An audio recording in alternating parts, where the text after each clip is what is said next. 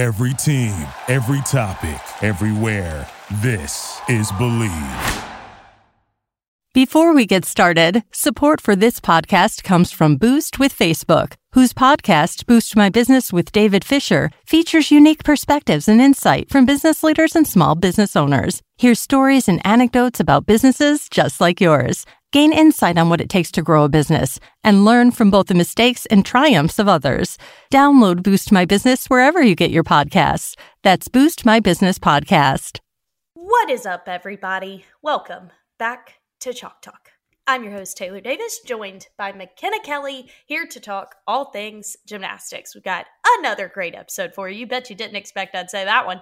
We are going to be talking about a few different storylines that have come out in regards to both collegiate and elite gymnastics, and we have such a phenomenal guest. I am so excited. We are going to be joined by the 2004 all-around Olympic champion. You know her, you love her. Carly Patterson is going to be joining us. This is so exciting for us to get to talk to her. McKenna obviously has a great relationship with her, so we are honored that she has agreed to come on our show and talk a little bit. And of course, we're going to dive into the meet of the week and talk all about UCLA in their meet against Utah. I have so many notes on that one. I am pumped to talk about it. So it's going to be a great episode. A little belated, but gotta give a special birthday shout out to my girl McKenna, who just turned the big 2-3. How was your birthday? It was good. It was as good as it could have been. I felt really loved. My sister's birthday, my older sister's birthday, was on Easter Sunday, so I made a homemade cake, and then I made another homemade cake for myself, which was really fun. Getting into baking during this time, which also isn't a good idea considering the gyms are closed right now, but it's been really fun. I had a really good birthday. Thanks for asking. Good. Quarantine birthdays, man. I just feel like when we get back to normal, anyone that had a birthday during this time should just go ahead and claim that it's their birthday again and celebrate correctly, you know? That's my plan too. I'm redoing it. Okay, deal. Well, we are going to dive right on into the stories for today. Don't want to make you guys wait too long for Carly, but you know we've got to tell you about our amazing sponsors. Today's episode is once again brought to you by our friends at Bet Online. Now, I did another podcast with some other hosts from the Believe Network, and it was 4 guys, and they have been dabbling in this Bet Online, and you know how competitive they get. Oh, and yeah. They are loving it. They spoke so highly of it and are having so much fun. So maybe everyone out there should give it a try. While you're waiting out this weird time at home, you can still have some fun betting at betonline.ag. And I know what you're thinking. There's no sports, NBA, NHL, MLB. It's all kaput. How in the world are we going to be betting right now? But they are getting quite creative over at Bet Online. They still have hundreds of places to wager, including their online casino. And they are also doing different betting on American Idol, the elections, the spelling bee, plenty of fun to be had. So if you use our promo code MyPod100, they're going to give you a welcome bonus on your first deposit. So all you have to do is go to betonline.ag and use the promo code MyPod100, make a deposit, whatever you feel comfortable with, and then they're going to give you a bonus, little extra money to play with. So go have fun. Let us know how you fare. All right, first topic I want to discuss is a follow-up to something we talked about last week. The Honda Award finalists had been announced. It was a stacked group: Lexi Ramler, Maggie Nichols, Kyla Ross, and Trinity Thomas. And the award has been announced, and it officially goes to Kyla Ross. And honestly, I was going to say no surprise, but I would have said that if any of these girls got it. They were all so deserving, and I could have seen it going to any of them. But UCLA senior Kyla Ross will be the Honda Sport Award winner. The Honda Sport Award has been presented annually by the CWSA for the past 44 years to the top women athletes in 12 NCAA sanctioned sports. And it signifies, quote, the best of the best in collegiate athletics. And honestly, I mean, does that not describe Kyla, especially after watching UCLA in the meet of the week this week? This girl, she did represent collegiate gymnastics. I think all four of these finalists did in their own way, but Kyla is just, she's a rock star. And I think this was so well deserved. Kyla is top of the line. And you know what's funny is when you think of gymnasts like Kyla Ross and even Maggie Nichols, I think differently of them. For whatever reason, Kyla is just, they're both the pinnacle. They're both like the GOAT of college gymnastics, but I feel like they've done it in their own ways. They've kind of led their own routes differently. Think, I don't know. It's kind of hard to put into words what I'm trying to say, but I feel like Kyla is more, I really don't even know what I'm trying to say here. I'll try and help you out here. Because when, we've watched both Oklahoma and UCLA, and I think what everyone can agree with, anyone who watches collegiate gymnastics, you could watch these two and know they are in a level of their own. There is top tier talent in collegiate gymnastics, and then there's like phenoms in collegiate gymnastics. And these two are that. Maggie and Kyla just exude confidence and ability, but they have difference in their style. There is a difference in their technique, and I would say Kyla is a bit more finessed. You watch her and it is like, and we're going to break this down because I just was blown away by this girl in the Utah meet, but she just, when she performs, it is like God intentionally made this girl to do gymnastics. Like she just, her body lines, her technique, everything is just, it looks seamless for her. And Maggie maybe comes at you with a bit more power, so it seems like there's a bit more aggression to it. Kyla, it's like watching her walk. Yeah. It's so easy for her. That is exactly what I was trying to say. There's a difference. They're both at that same level, but they do it differently, and I respect both of them for that. But I do feel like Kyla just is so seamless about it. That was exactly what I was trying to say. Thank you, Taylor. That's what I'm here for. That's why we have two hosts on these shows. Yeah. I also would argue, and believe me, I'm sure people would come for me in this one, but I would argue that Maggie has had better pieces around her at Oklahoma than Kyla has had at UCLA. That is not in any way discrediting the talent at UCLA. I mean, these are two of the top 3 programs in the country. Okay, calm down. But I'm just saying, if you are the anchor of a lineup that has led to like an obvious high score and you're Maggie Nichols, like not only can you perform as well as you do, but it also alleviates the pressure because the lineup ahead of you has performed so well. There have been times where UCLA has been shaky and Kyla has still been solid. I think that's a really interesting point, and I think you're very right about kind of your own environment. You expect kind of that gymnastics to be up to par on every event with every single girl. UCLA, I feel like are just a good time. Like they're just fun to watch, and I feel like they don't have.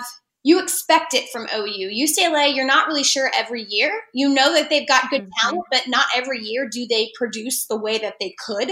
And so Kyla is very consistent, and I think that may be it. It's unique to see consistency from UCLA, and Kyla definitely brings that for them.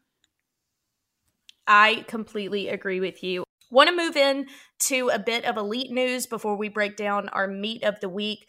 Obviously, with the official decision to postpone the Tokyo Olympics to 2021, that's just the tip of the iceberg. There are still so many decisions that have to be made in regards to that move. And the FIG committee and a bunch of execs have been in meetings and trying to get all the answers together so that there is no more uncertainty. The executive committee discussed on Thursday of last week the major issues raised by the change of dates and the impact of the current global health crisis on gymnastics events. Now, there is a well-done article. If you go to FIG_media on Twitter, they tweeted a link and it breaks down so many of the decisions that they've been discussing. But the main two that I want to bring to the forefront has been the qualification for the 2020 games. So at this point, it says that almost 75% of the Olympic places in gymnastics have already been allocated.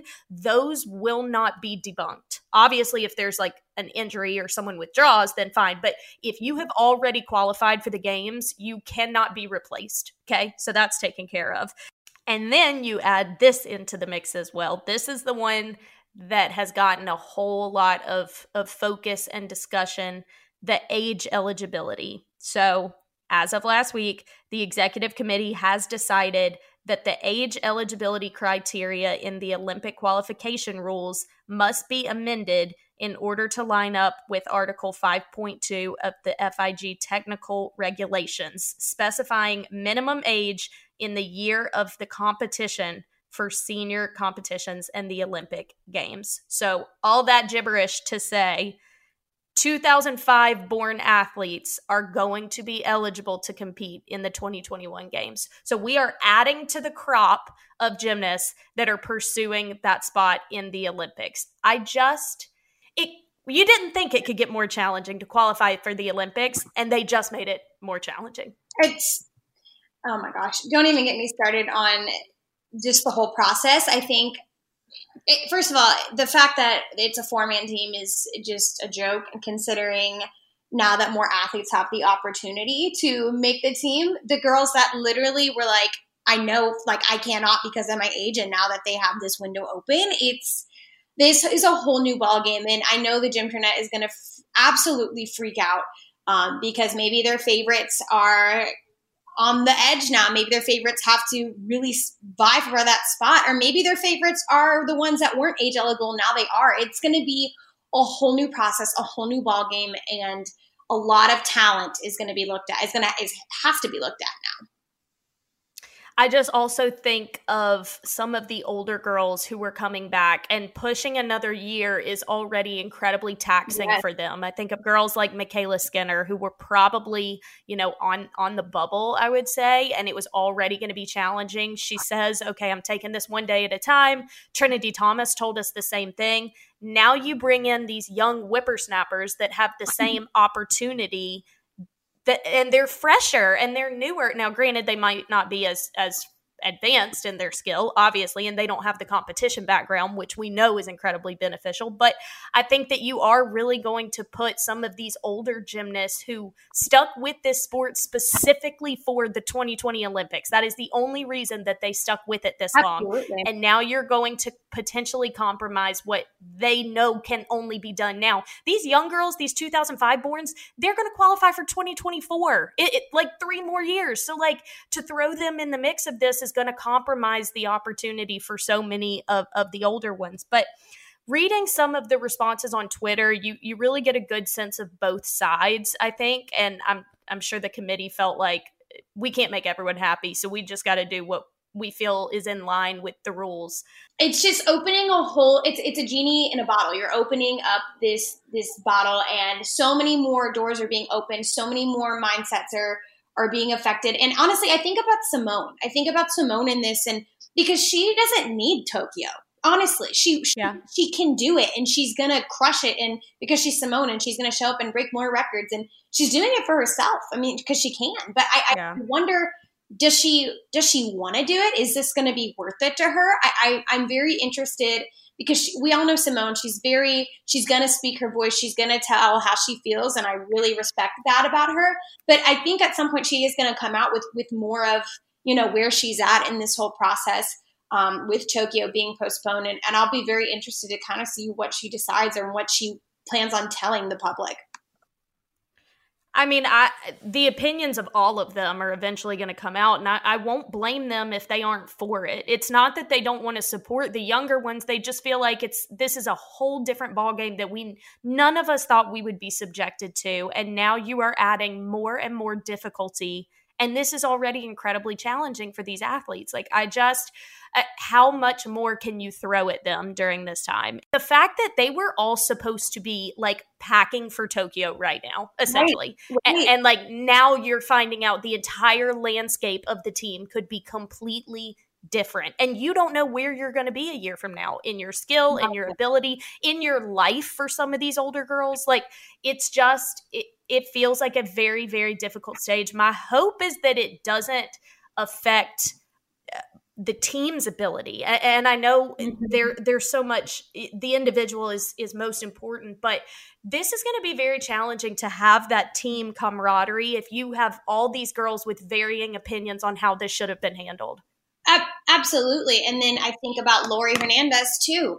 I'm really thinking, I know obviously the young gymnasts, if anything, this is exciting for them. This is really exciting for them. But my heart breaks for the older ones, the ones who, like Lori, are trying to come back and make amends with kind of where she's at in the sport. And of course, Michaela, she has made so many big sacrifices and so many decisions trying to chase this dream and make this happen for her. And for gymnasts like that, this makes it super, super difficult. I think really just the bottom line is that this has just made it so much more complicated and making a sound decision. But on the bright side, I think it's also so good. We are so stacked with talent. I really am not sure how we could pick wrong. But it's going to be heartbreaking for someone one way or another. That's just unfortunately what we're dealing with. And it was going to be like that regardless. Yeah.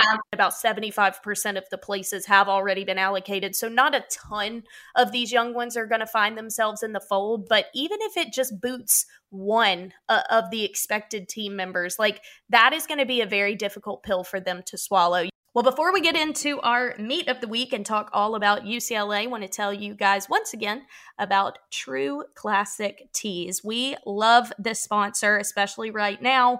They are awesome, good quality, versatile t-shirts, and that's basically what any of us are living in right now. So might as well support this business and utilize these t-shirts. They are soft, they hold up in the wash. You're going to be able to wear them when we get out of quarantine, so you definitely want to hit up True Classic Tees, especially since they're incredibly affordable. They're just $15, and now you can get them for even less. All you have to do is go to trueclassictees.com and use the code BLEAV for 20% off. So that's Believe, BLEAV, at trueclassictees.com.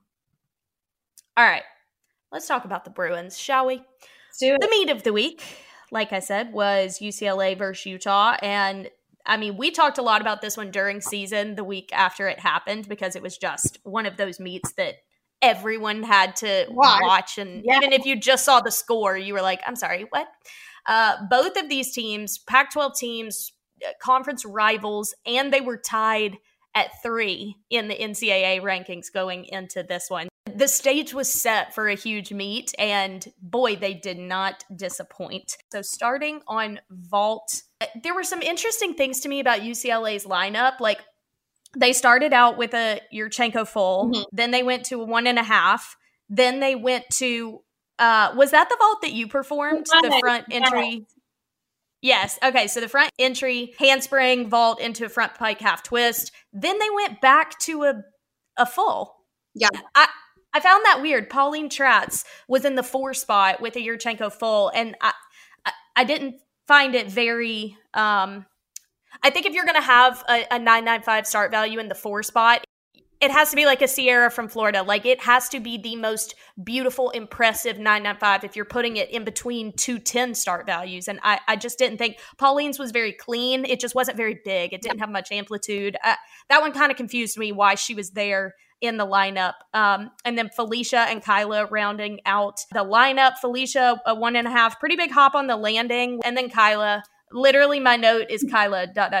dude. Like, I just 995 score for her and just perfect execution. But that's a really good example of what we were saying about Maggie versus Kyla, because Oklahoma's vault rotation, watching just their vault lineup, I was like, that's a national championship Absolutely. team. Like, absolutely. So of course Maggie's, anchor beautiful stuck 1.5 is the exclamation point, but Kyla is the redeemer sometimes for UCLA, because I wasn't very impressed with this vault lineup, but Kyla comes in and you're like, oh, there's near perfection. So overall, it wasn't huge. It didn't make my jaw drop, but meanwhile, Utah on bars, I was so immersed. So I think that was kind of where the meet was decided, which is crazy because it was the very beginning. You nailed the nail on the head, truly, because everything you pointed out is what I have in my notes too. I think overall, honestly, I was very unimpressed with UCLA's vault rotation. They just seemed unpolished to me. They have the skills. I like that I like that their vault lineup was unique. Obviously, I love to see a front handspring pike half. I have so much respect for girls who don't do Yurchenkos. So and she did a great job of performing that vault. That was a very good front handspring vault. Agreed. The only other note I have is Felicia used to do such this massive, perfect double on vault, Yurchenko double. It was so stinking good. I mean, it was up there with like Ashley Nadd and Alex McMurtry, and she was someone who really stood out on vault. So I'm kind of sad to see that she is doing a 1.5 now. But I didn't. You understand because she does more in the lineups throughout the meet, so maybe it was more of like doing what she has to do for her body. But I was sad to have seen that not be there anymore. I completely agree with that. So by the end of that rotation, Utah was leading by 0.225. So then UCLA goes over to bars. They had 2 career highs, and this is where UCLA started to build for me. Yeah. It started off rocky. Felicia Hano fell, which is uncharacteristic for her. But then Savannah Koyman in the 2 spot, she started kind of shaky. And I was like, oh, crap. Like that a tale as old as time when the leadoff falls and then the rest of the lineup like is just a little bit off. But I swear, like halfway through her routine, she kicked it into high gear, and it was like you saw her aggression take over. Yeah. And she got them right back on track, very aggressive dismount, and ended up with a 9-9. Yeah. And so from there, it was like the fall was completely in the past. So I really appreciated Savannah being able to kind of change the narrative for them so quickly. Nora Flatley, very unique routine. I think several of these girls put unique skills out there for UCLA, which I appreciate. Her dismount, full twisting layout on bars is like my favorite dismount, by the way. But she flew it out. It's so beautiful. Molly Korth could do it like no other. Love. Oh my. She flew it out a little bit far, but very appealing, unique routine. Kaliani Steele had the most perfect handstand that I've ever seen. She stayed up there for like 5 seconds. Madison Koshin, I was a little disappointed on her bar routine. She's got such ease in her release moves, but a bit of over rotation on her landing, so that kind of sent her backwards. And then Kyla, like the most gorgeous technique, and it would have been a 10 if it weren't for the small hop on the dismount. It was stunning. What else can you say about her? Perfect. It was literally perfect. And Kathy Johnson said that too. If it weren't for the little hop, she was at a 10 for sure. And I want to go back to Madison because I know her as a person. I know her outside of the gym, and she is one of those people who is the sweetest in the world. She wants the best for everyone. She wants to be where she is. She wants to be all there. And my heart breaks for her because she's just such a genuine, real person. And obviously especially when you go from an elite career, that was very tough. I mean, she was unbelievably successful.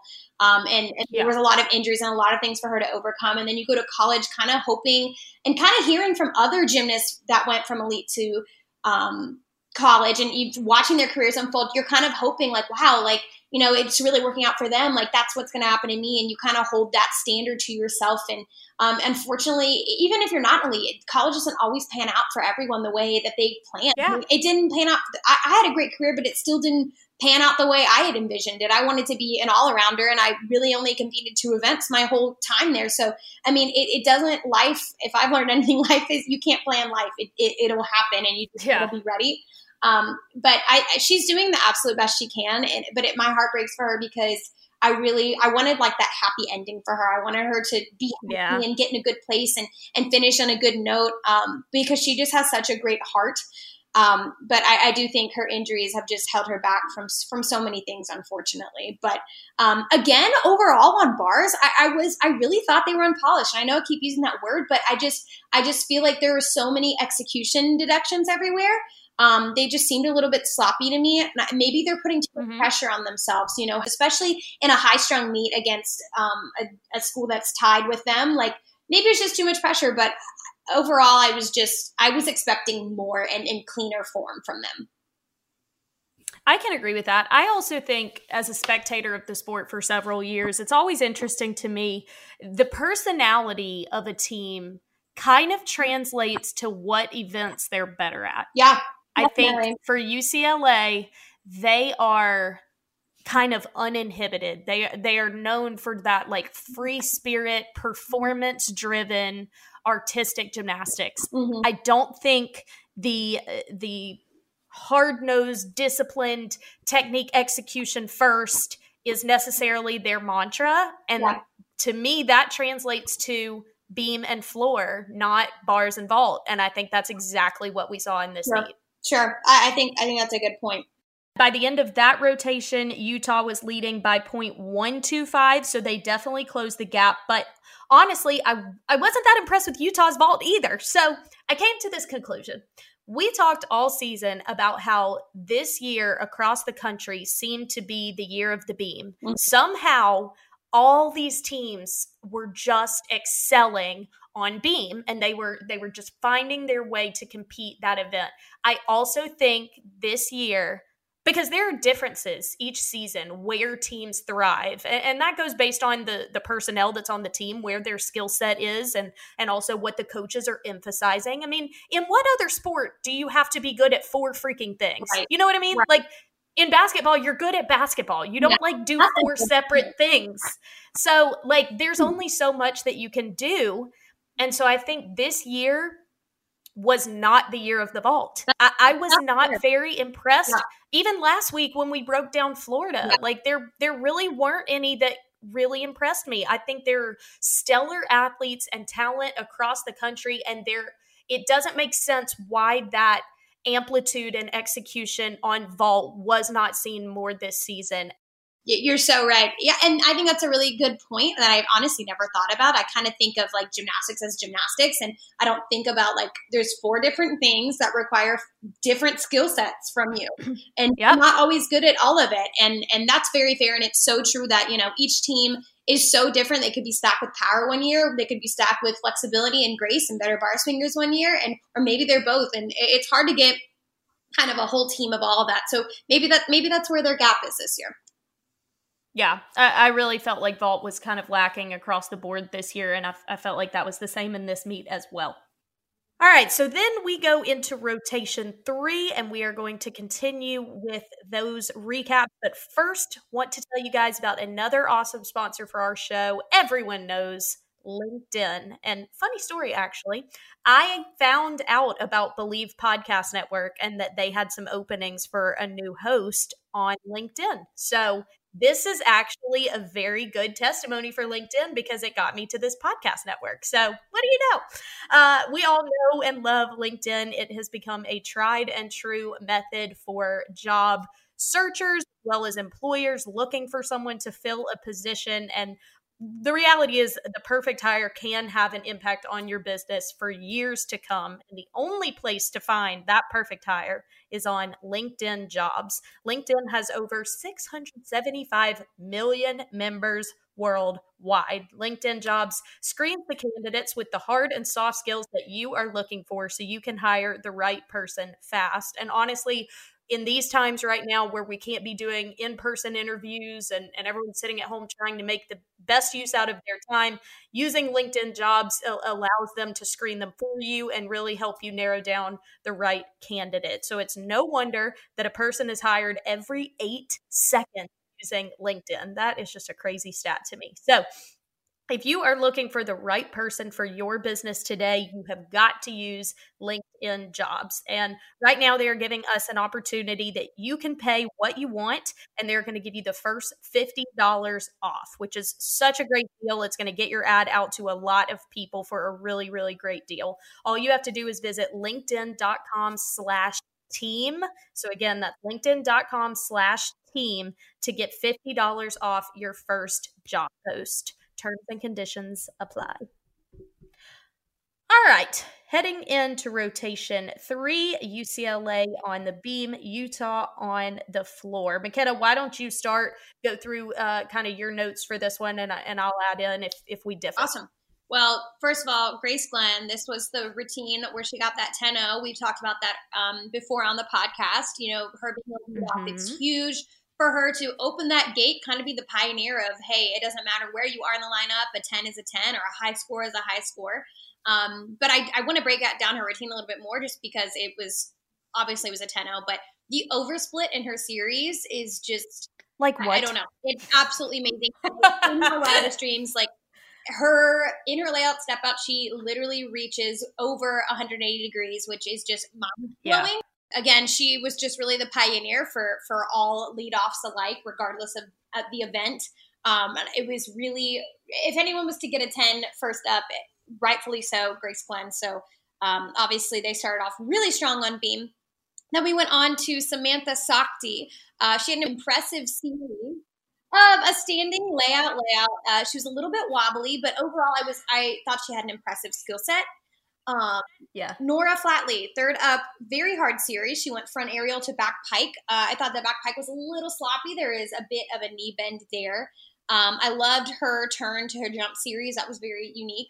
And then her artistry and her leaps are just so beautiful. You can tell her and Rachel Gowie trained at the same gym just with how sharp but elegant they are. Their gym obviously pays very much attention to detail, and that's carried with them in their collegiate careers. Then we have Nikki Shapiro, fourth up. She actually rejoined the team after leaving the sport altogether in 2016, which is absolutely nuts. Not only did she come back onto the team, she was able to make the team again, pick up her gymnastics, and make the lineup, y'all. That is huge. That is not only just like rejoin the team and here she is, but she's competing. So that made me really, really happy to see. She has a crazy, interesting story, and I was really proud of her to be able to kind of assess where she was in her life, knew that she needed to take a step back and then rejoin. That could be very, very hard, especially when you've made it this far. And she had a great routine. She went 9-9. Then we had Felicia Hano, who we've seen a lot of in this meet. I was very impressed overall, just with how much and where she is in the lineup. She had a great series, very difficult and aggressive. She performed it very well. Great dismount. The only thing I'd say, she was a little iffy on those leaps and jumps. She went 9.825. And then we had Kyla. I literally wrote in my notes, drooling, because where do you begin? She had a huge switch ring in her routine, which if you're unfamiliar with what that is, it is a switch leap. So you're going to kick one leg in front, you're going to switch it, and now you've switched legs. You hit a 180-degree split. That's a switch leap. Now, a switch ring is the same thing. You start with that leg, you switch it from behind you, you're now in a split. But as your legs are reaching up to hit that 180, that back leg keeps going, it bends in the back, and you drop your head back. So not only is it more difficult, but you are essentially losing sight of the beam altogether. You are hovering over the beam, You're throwing your head back, and then when you're done with your skill, you have to pull your whole body back down to the beam, pull that head back. So that just goes to show where how she knows her body, her air awareness. She's just incredible. She had a very cool, unique full turn. Her leg was extended behind her. I just love to see different unique gymnastics. It can get very repetitive and boring. Overall, she's just so stinking good. But I really enjoyed their beam performances. I thought, again, form issues. I think we've seen that throughout the whole meet at this point. But I think most of the form issues were in the middle of the lineup. But I think they've done a really good job of stacking their lineup the way that they have, because it kind of blended seamlessly with how Grace started and how Kyla finished it. It kind of makes you forget about that in between. You kind of just think, oh, well, they had a very hit beam rotation, and you don't really think about those little things. But I do think execution-wise, they could be much better. I agree with you. It was so fun to watch because it wasn't typical. Every single athlete in this lineup had something unique in their routine. And it goes back to what we were saying a couple weeks ago during these recaps. The really great teams, they don't stop with what's required of them. They go the extra mile. And I agree there were some form things here and there, but as far as what UCLA pushes themselves to do on the beam, I give so much credit for. I mean, basically all my notes were just the unique skills that stood out, even as small as Grace Glenn's heel stretch to the front of her freaking head. Like they add this flair that makes it so intriguing and so fun to watch. Once again, they kind of closed the gap on that one. By the end of that rotation, Utah was leading by 0.075. So each rotation, they were like chipping away at the score discrepancy. By that point, beam was my favorite rotation of UCLA. Agreed. So then we move on to floor. And honestly, if I'm Utah, I'm shaking in my boots or shaking in my leotard, because you know what UCLA can do on floor. They are the number one team on floor for a reason. You're also in Pauley Pavilion where you know the audience gets so involved in the floor routines. I would have been worried that our lead would have been compromised, but Utah slayed the beam in the midst of an incredible floor performance by UCLA. So McKenna, run through this lineup for me. Tell me what stood out to you. Okay. Well, they start off with Nora Flatley. I thought she had such a very cool, unique routine. She was very sharp, but like and robotic, but she was still elegant, still classic. Nora, I think it's something about Chow's gym, which is where she trained. Also, Rachel Gowie trained, and there's a couple other gymnasts who are making their way to the NCAA World from that gym. But you can just tell, and not only from Chow's, but other gyms alike throughout the nation in college, you can always tell like where they came from, especially if they're on, from the same team. Their gymnastics looks the same. So, but I thought her and Rachel Gowie from last week on floor too. I kind of felt like their technique very much translated into college. I feel like Nora is such a goofball. If you guys know anything about her, if you watch her, she's just so fun on the sideline. She's just such a goofy, fun person. But when she is competing, she's very serious and very methodical. And I think it's really unique to see kind of how she puts that together. But I did think her passes were a little bit boring. And I know that kind of sounds weird, a weird way to describe it. But I guess I just expect more from her. And I'm not saying she's underwhelming by any means, but usually elites have a lot to pick from. They have a big skill vocabulary. She was the lead off. I thought she did a great job leading off. She went 9.925. I wasn't amazed. I loved her routine, but it was very decent. It was very good. Then we went on to Chloe Lashbrook. Very fun music. I thought her leaps were a little funky, but she had pretty good tumbling. It was clean and great control on her landings, which is always a plus, always something you need to see in the floor lineup. And when a meet is this close, you don't want to give away any little deductions. Then we have Nia Dennis. She kind of was a viral sensation. I don't know if it's like just because the LA environment or whatever, but their routines over there are always going viral. Nia Dennis has broken the internet a couple times with her Beyonce-themed routine. And I am obsessed with her opening pass. It is so cool, so different and unique, very difficult. She had a solid middle pass and a great Rudy to finish off the routine. She went 9.975. Then we have Gracie Kramer. She has also kind of broken the internet here. I feel like the gym internet has really just kind of taken to love her. She's just someone who is very deserving, someone who kind of just does her job. And I think the gym internet kind of noticed that, like, hey, she's really good. Like, we'd like to see more from her. She deserves this. And I feel like because everyone's been pulling for her, like things have just come naturally her way. And she's known to be an incredible performer, and it was so fun to watch. But she also has really huge, clean, floaty tumbling. It's very, like, she's very patient with her skills, but she, like, it just bounds the way that she tumbles. It's just so dynamic and so patient. Her leaps were a little short, but her floor routine did give me chills, honestly, and she went 9.975. Yeah. Then we have Felicia Hano. She's always been a great tumbler. I remember training at national team camps with her. She was someone who I felt like I could relate to in a sense, just because she could throw a lot of different tumbling passes on floor, and we kind of had a similar routine. So anyway, she's always been a really great tumbler. She had a great double layout. I loved her dance part on the floor. It was so fun. She did this like swimmy, fishy thing, and it was so. I loved her music. She's just fun to watch too. I thought her double pike, her last pass was a little whippy, but she did have great landings. She went 9.95. And then we have Kyla Ross, the boss. She went whip to double tuck, which is actually something that she used to do in elite. She did a whip to, I want to say double Arabian. I really don't remember. I just remember her doing a whip to something. And just the fact that she does a whip, I was like, okay. That's ridiculous. Yeah, it's ridiculous. It's really good to see her be doing that again. I really like that pass on her. And then I literally wrote in my notes, can Kyla please give a leap clinic? Because, oh my God. They're beautiful. So good. So good. I mean, anything she does is literally so beautiful, but always awesome from her. She went 9.975. Honestly, I feel like overall, their floor scores were very overscored. I really, really thought Yep. the judges were trying to just pull it out for them. But they did say after Utah got the win, and it was announced and it was official, that Kyla would have had to get more than a 10 for them to win, which is obviously impossible. So there was nothing that the judges could have done. I mean, UCLA did a great job. They had great performances. Again, I just think there were so many form issues.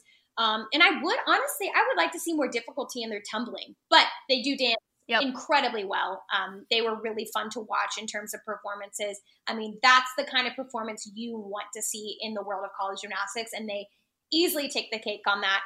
This floor performance was the best example that we could find of the impact of both your home audience, but also very good choreography. Yeah. I do not want to take away from that, because I think each individual routine, and UCLA is known for doing this. It was Miss Val, and they have continued this trend. It is its own mini movie. Each athlete has a character.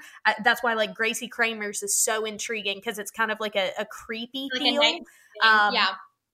Yeah, and then Felicia Hano's is more of like a fiesta, and like there's always a unique identity to their floor routine, matching with the adrenaline associated from the crowd in Pauley Pavilion.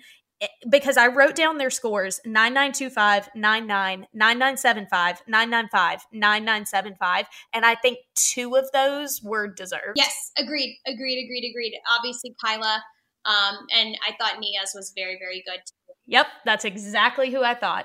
Nonetheless, Utah got the win, which I do think was the correct result. They won 198.075 to 198.025. And I agree with you. I think if you're getting over a 198, your execution and your technique should be better than what I saw in this one. But nonetheless, incredibly entertaining, as UCLA always is. Very fun, but overall, I do think there were plenty of loose ends that UCLA would have needed to tighten up heading into postseason. Couldn't agree more. All right, so the next team for us to discuss, it should be fresh on everyone's minds, because the number 4 team by the end of season was Utah. So we figured, since this was such an impressive performance, it was also a road meet, high intensity, we're going to talk Utah versus UCLA again. This meet was just one of the special ones, so why not analyze both teams involved in the meet? So, same meet, but next week we will talk all about Utah. So if you need to watch it again as a refresher, pay attention to Utah. That's what we will be doing, and we will break down their performance. Spoiler alert, we all know the ending, but we will break down all of their performance. That was their highest score of the season, so we feel like that really gives the best insight into what that team was capable of this past season. So make sure you watch along with us and be ready to talk about the Utes next week. Well, we are going to bring in our very, very, very special guest, Carly Patterson. But before we do that, got to tell you guys about SimpliSafe. Now, with home security, there's 2 ways you can go about protecting your home. You can wait weeks for a technician to do a messy install that costs a fortune. Also, like, no one's trying to let strangers into their house right now, okay? We're all trying to avoid coronavirus, am I right? Or you can get SimpliSafe, the 2-time winner of CNET Editor's Choice Award. Now, I personally have a security system in my house, and it gives me so much peace of mind, especially right now when everyone is kind of home all the time. SimpliSafe blankets your entire home in safety. They have outdoor cameras, doorbell alerts, so you're going to know if anyone is approaching your house at any given time. They have entry, motion, and glass break sensors. They basically have it all. They have got you covered, and it's just 50 cents a day with no contracts. I mean, like, it keeps getting better. It's ridiculous. All you have to do is go to simplisafe.com/team, and you'll get free shipping and a 60-day risk-free trial. So you can give this thing a go while we're all at home. You can play around with it, see if you like it. And if not, you're going to get your money back. So hello. You've got absolutely nothing to lose. So go now and be sure to go to simplisafe.com/team. That's simplisafe.com/team. All right, everybody, it's the moment we know you have been waiting for. McKenna and I are so incredibly excited to be joined by the 2004 Olympic all-around champion. Everyone welcome Carly Patterson Caldwell. Carly, thank you so much for joining us. Yes, thank you guys for having me. I'm happy to be here. So obviously you and Mary Lou Retton have had a relationship given your similar accolades. I've seen interviews you guys have done together, but when did you meet McKenna? I think it was probably at one of the gymnastics championships at some point a long time ago. Yeah? That sounds right. My mom would take her whole little crew to like any of the championships or like the reunions y'all would all have. So yeah, I'm sure that's where we first met. You made some shirts a long time ago, and so you gave a few to me and my sisters, and we wore a shirt it was black with pink on it. We wore shirts oh my gosh, we were obsessed with that shirt. We felt so cool and cute. I think it was the first pictures I posted on my Instagram, actually. I don't think it's there anymore, but it's definitely on Facebook. Oh my God. That's hilarious. Yes, I remember that now. You've done such cool things like post gymnastics life, like really just trying to figure out who you are outside of gymnastics. And like, that's kind of what I'm going through right now. So I have so much respect for you and just how you kind of branched out and kind of found your own way, because it's hard and it's scary. And so just that's been cool for me to kind of see. Well, thank you. I know I feel like it's something that, not only gymnasts go through, or it could just be at whatever point in your life, where you just have these moments where maybe one chapter's over and you're starting a new one. And, especially for us gymnasts, maybe finishing a college career or your gymnastics career, whatever it may be. And then you're like, well, that was my passion and my love, and that was all I've known and life for so long that, well, what's now and what's next? What's my next passion going to be? And that is not, always an easy question to answer. Most of the time it's not at all. And I definitely had a period where I was really down, because life had just completely done a 180 and totally changed. And I was asking myself, what is next? And, what do you do after you accomplish your biggest life goal at 16 years old and you still have your entire rest of your life in front of you? And I definitely went through a period of just trying to figure things out and trying new things. And, a couple of those things were, one of the things was singing. I thought, what, I've won an Olympic gold medal. Like, why not go after a Grammy now? Because how hard can that be? Singing, singing was something that I always loved doing, and like grew up watching my dad sing in church and in a band. He still sings in a band to this day. And I thought, well, I've never had time to do anything other than gymnastics, so why not try this now? Ended up finding out that wasn't going to be my route and my true passion, and figured out I love singing, but I didn't want that life and that, whole everything else that goes with it. But I'm glad I tried it. And everything that I've done after, post Olympics has been a learning experience and been part of just my journey. And I've grown and learned from everything that I've tried and stepped out and done. And, whether things worked out in it or didn't, I wouldn't change anything, because like I said, I learned from it, grew from it. And it kind of all led me to, where I am now and today. Exactly. And that's kind of what I'm figuring out too, is, I think the biggest thing is not having those regrets. Like, well, what if I try? I mean, the worst case, I think maybe it's a gymnast thing. I know I'm terrified of failure and rejection, and that holds me back from doing so many things. But I'm also learning that holding on to that feeling and being held back by fear is a worse feeling than trying something and it not working out. So that it's been hard for me to kind of work through that. So it's really good to hear kind of where you've been in your own path and kind of figuring things out for yourself of, okay, I know I like this. I'm going to give this a try. If it doesn't work out, it's going to lead me to something else, and having that faith. So thank you for sharing that, because I know that's hitting home for me for sure. Well, yeah. And I love that you are learning that and know that at such a young age too. And it's such a, beginning stage of after your gymnastics career, because I think, like you said, there are so many people that are scared to step out and try something. And, you'll never know if you don't, and Exactly. you will always have that regret. So I'm glad that you are just going for things and saying yes to things, because the right things that are, put in your life and, that you're supposed to be in the moment that you're supposed to be in. I think, I feel like as I've gotten older, I'm fully, so much more aware now of whatever's supposed to work out and you're supposed to be in whatever stage in life, like that's where you're going to be. And I think God will put those things in your path.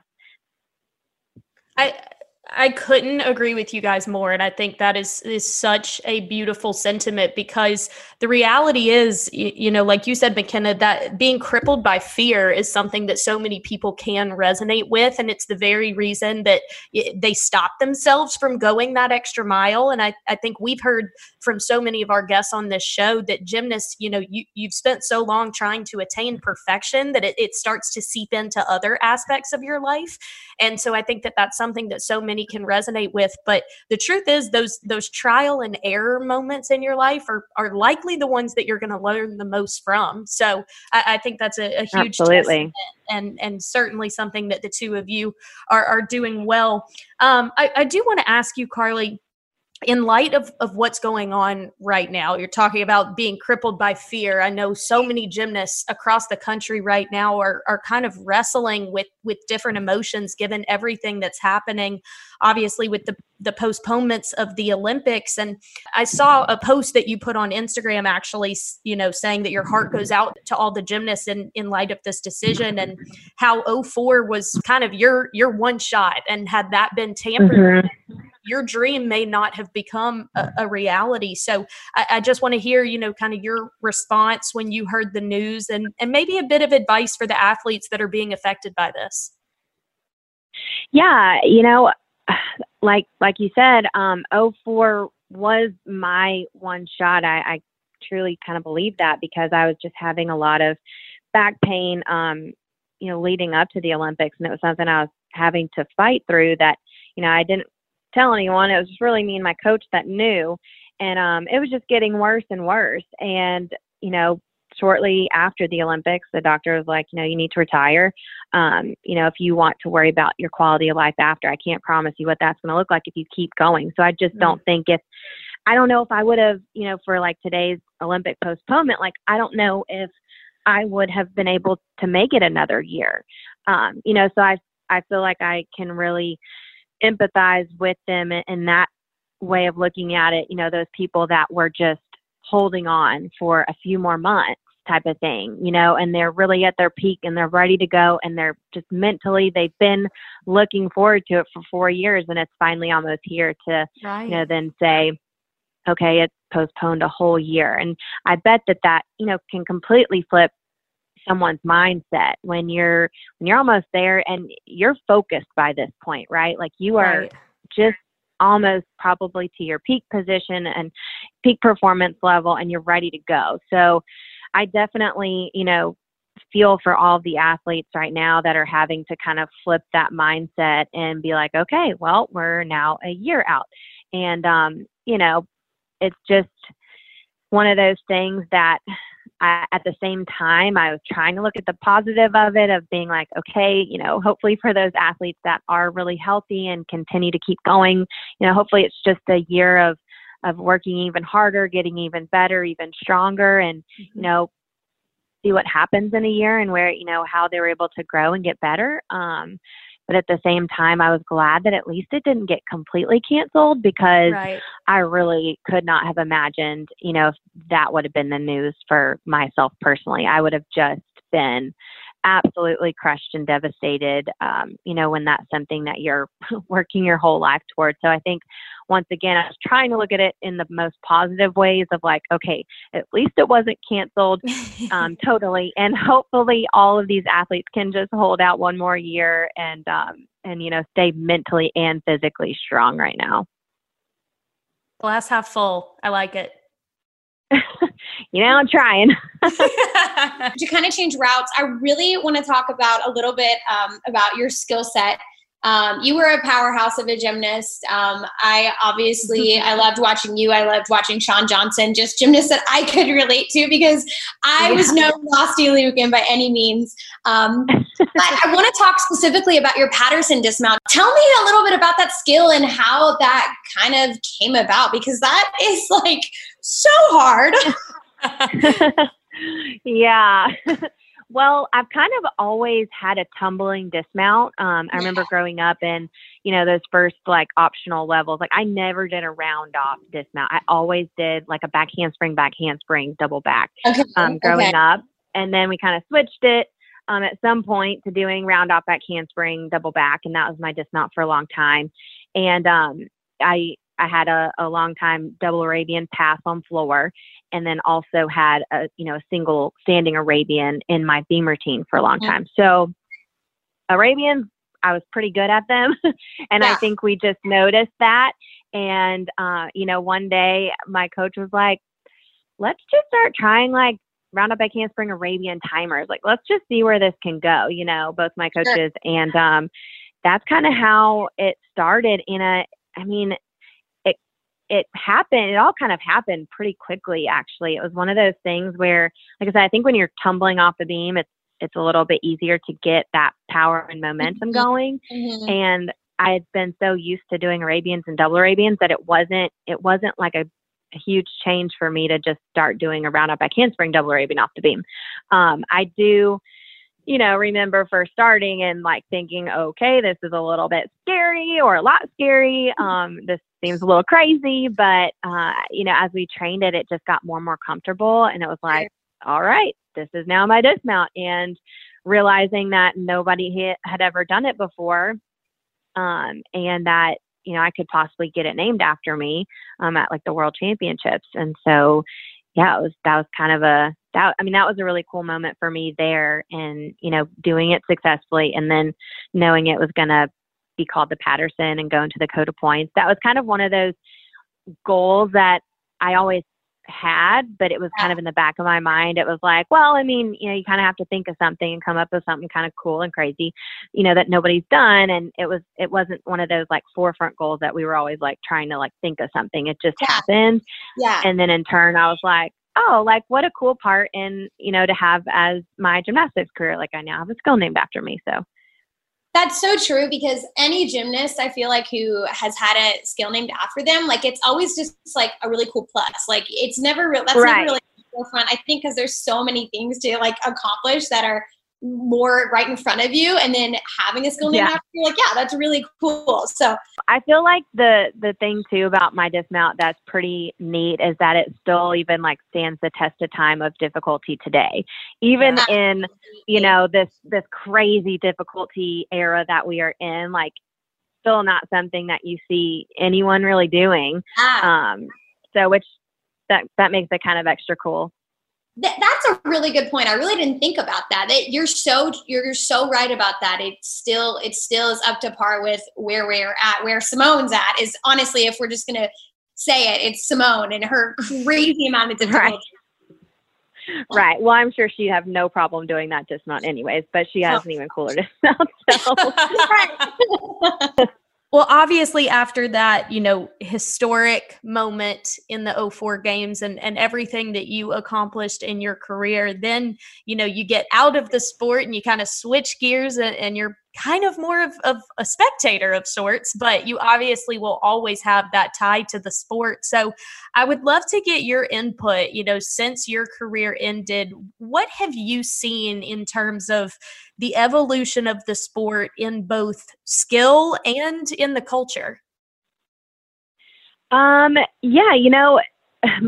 was funny because I guess 16 years ago this year will have been the time passed since my Olympics, and everything was just totally different at that point. Like that's the Olympics where after that, everything kind of started changing and going the way that it is now. But it's crazy just the difference that it has taken, just the changes that have been made since then, to just really be able to like chock full your routines of like the hardest tricks and skills. And I'm honestly glad that I got to compete in the time that I did, because that it just, I don't know, gymnastics seems like it has just gotten so much harder and crazier since then. And so I'm just glad I didn't have to get to do it now, because I wouldn't stack up. I wouldn't last. Circling back to 04 games, if you can look back, what is probably the best moment or the most memorable? Obviously winning was a huge deal, but is there something else that really stuck out to you that really kind of gave you those butterfly feelings too? Gosh, yes. Other than the winning moment, you know, for sure.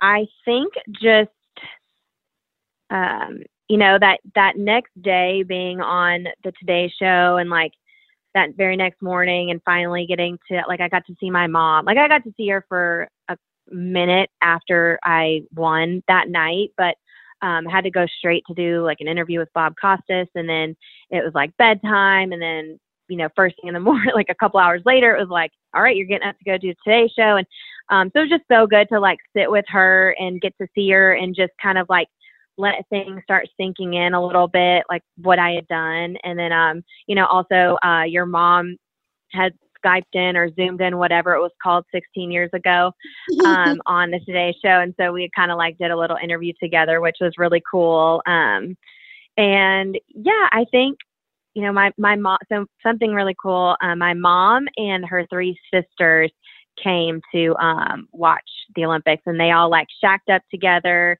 at, you know, a hotel, and just, they were there. And they had always said when I was growing up, which, you know, none of us ever thought that would happen and I'd actually go to the Olympics and I'd actually win an Olympic gold medal. But they'd always said, like, you know, knowing that I was a serious gymnast still, even in Louisiana, they were like, we will like sell our house to go if you go to the Olympics someday. Like, whatever we have to do, we will get there and we will make it. And they did. They kept that promise. And so I think to see them all right after I won, and like that, you know, news came up and my name flashed to like the number 1 spot, and like looking back at them in the audience waving the American flag and all just like tears streaming down their face. That was definitely such a cool and like comforting moment to have that sense of home with you and in the arena right then when a moment like that in your life happened.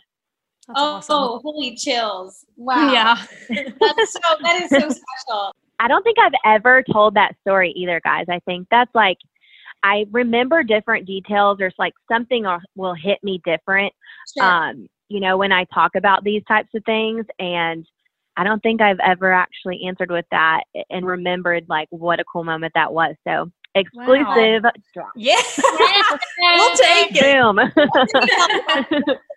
Well, Carly, thank you so much for joining us. McKenna and I were so pumped to get the chance to talk to you. And you're such a light. You were during your sport. You continue to be after the fact. So thank you very much for taking some time to chat with us.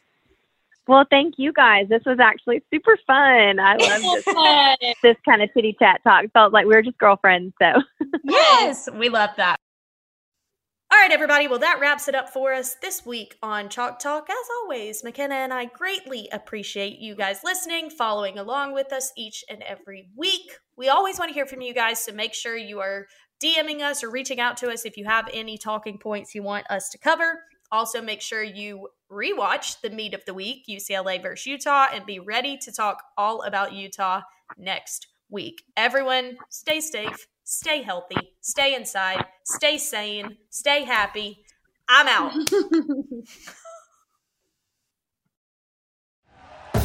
Thank you for listening to Believe. You can show support to your host by subscribing to the show and giving us a 5-star rating on your preferred platform. Check us out at Believe.com and search for BLEAV on YouTube.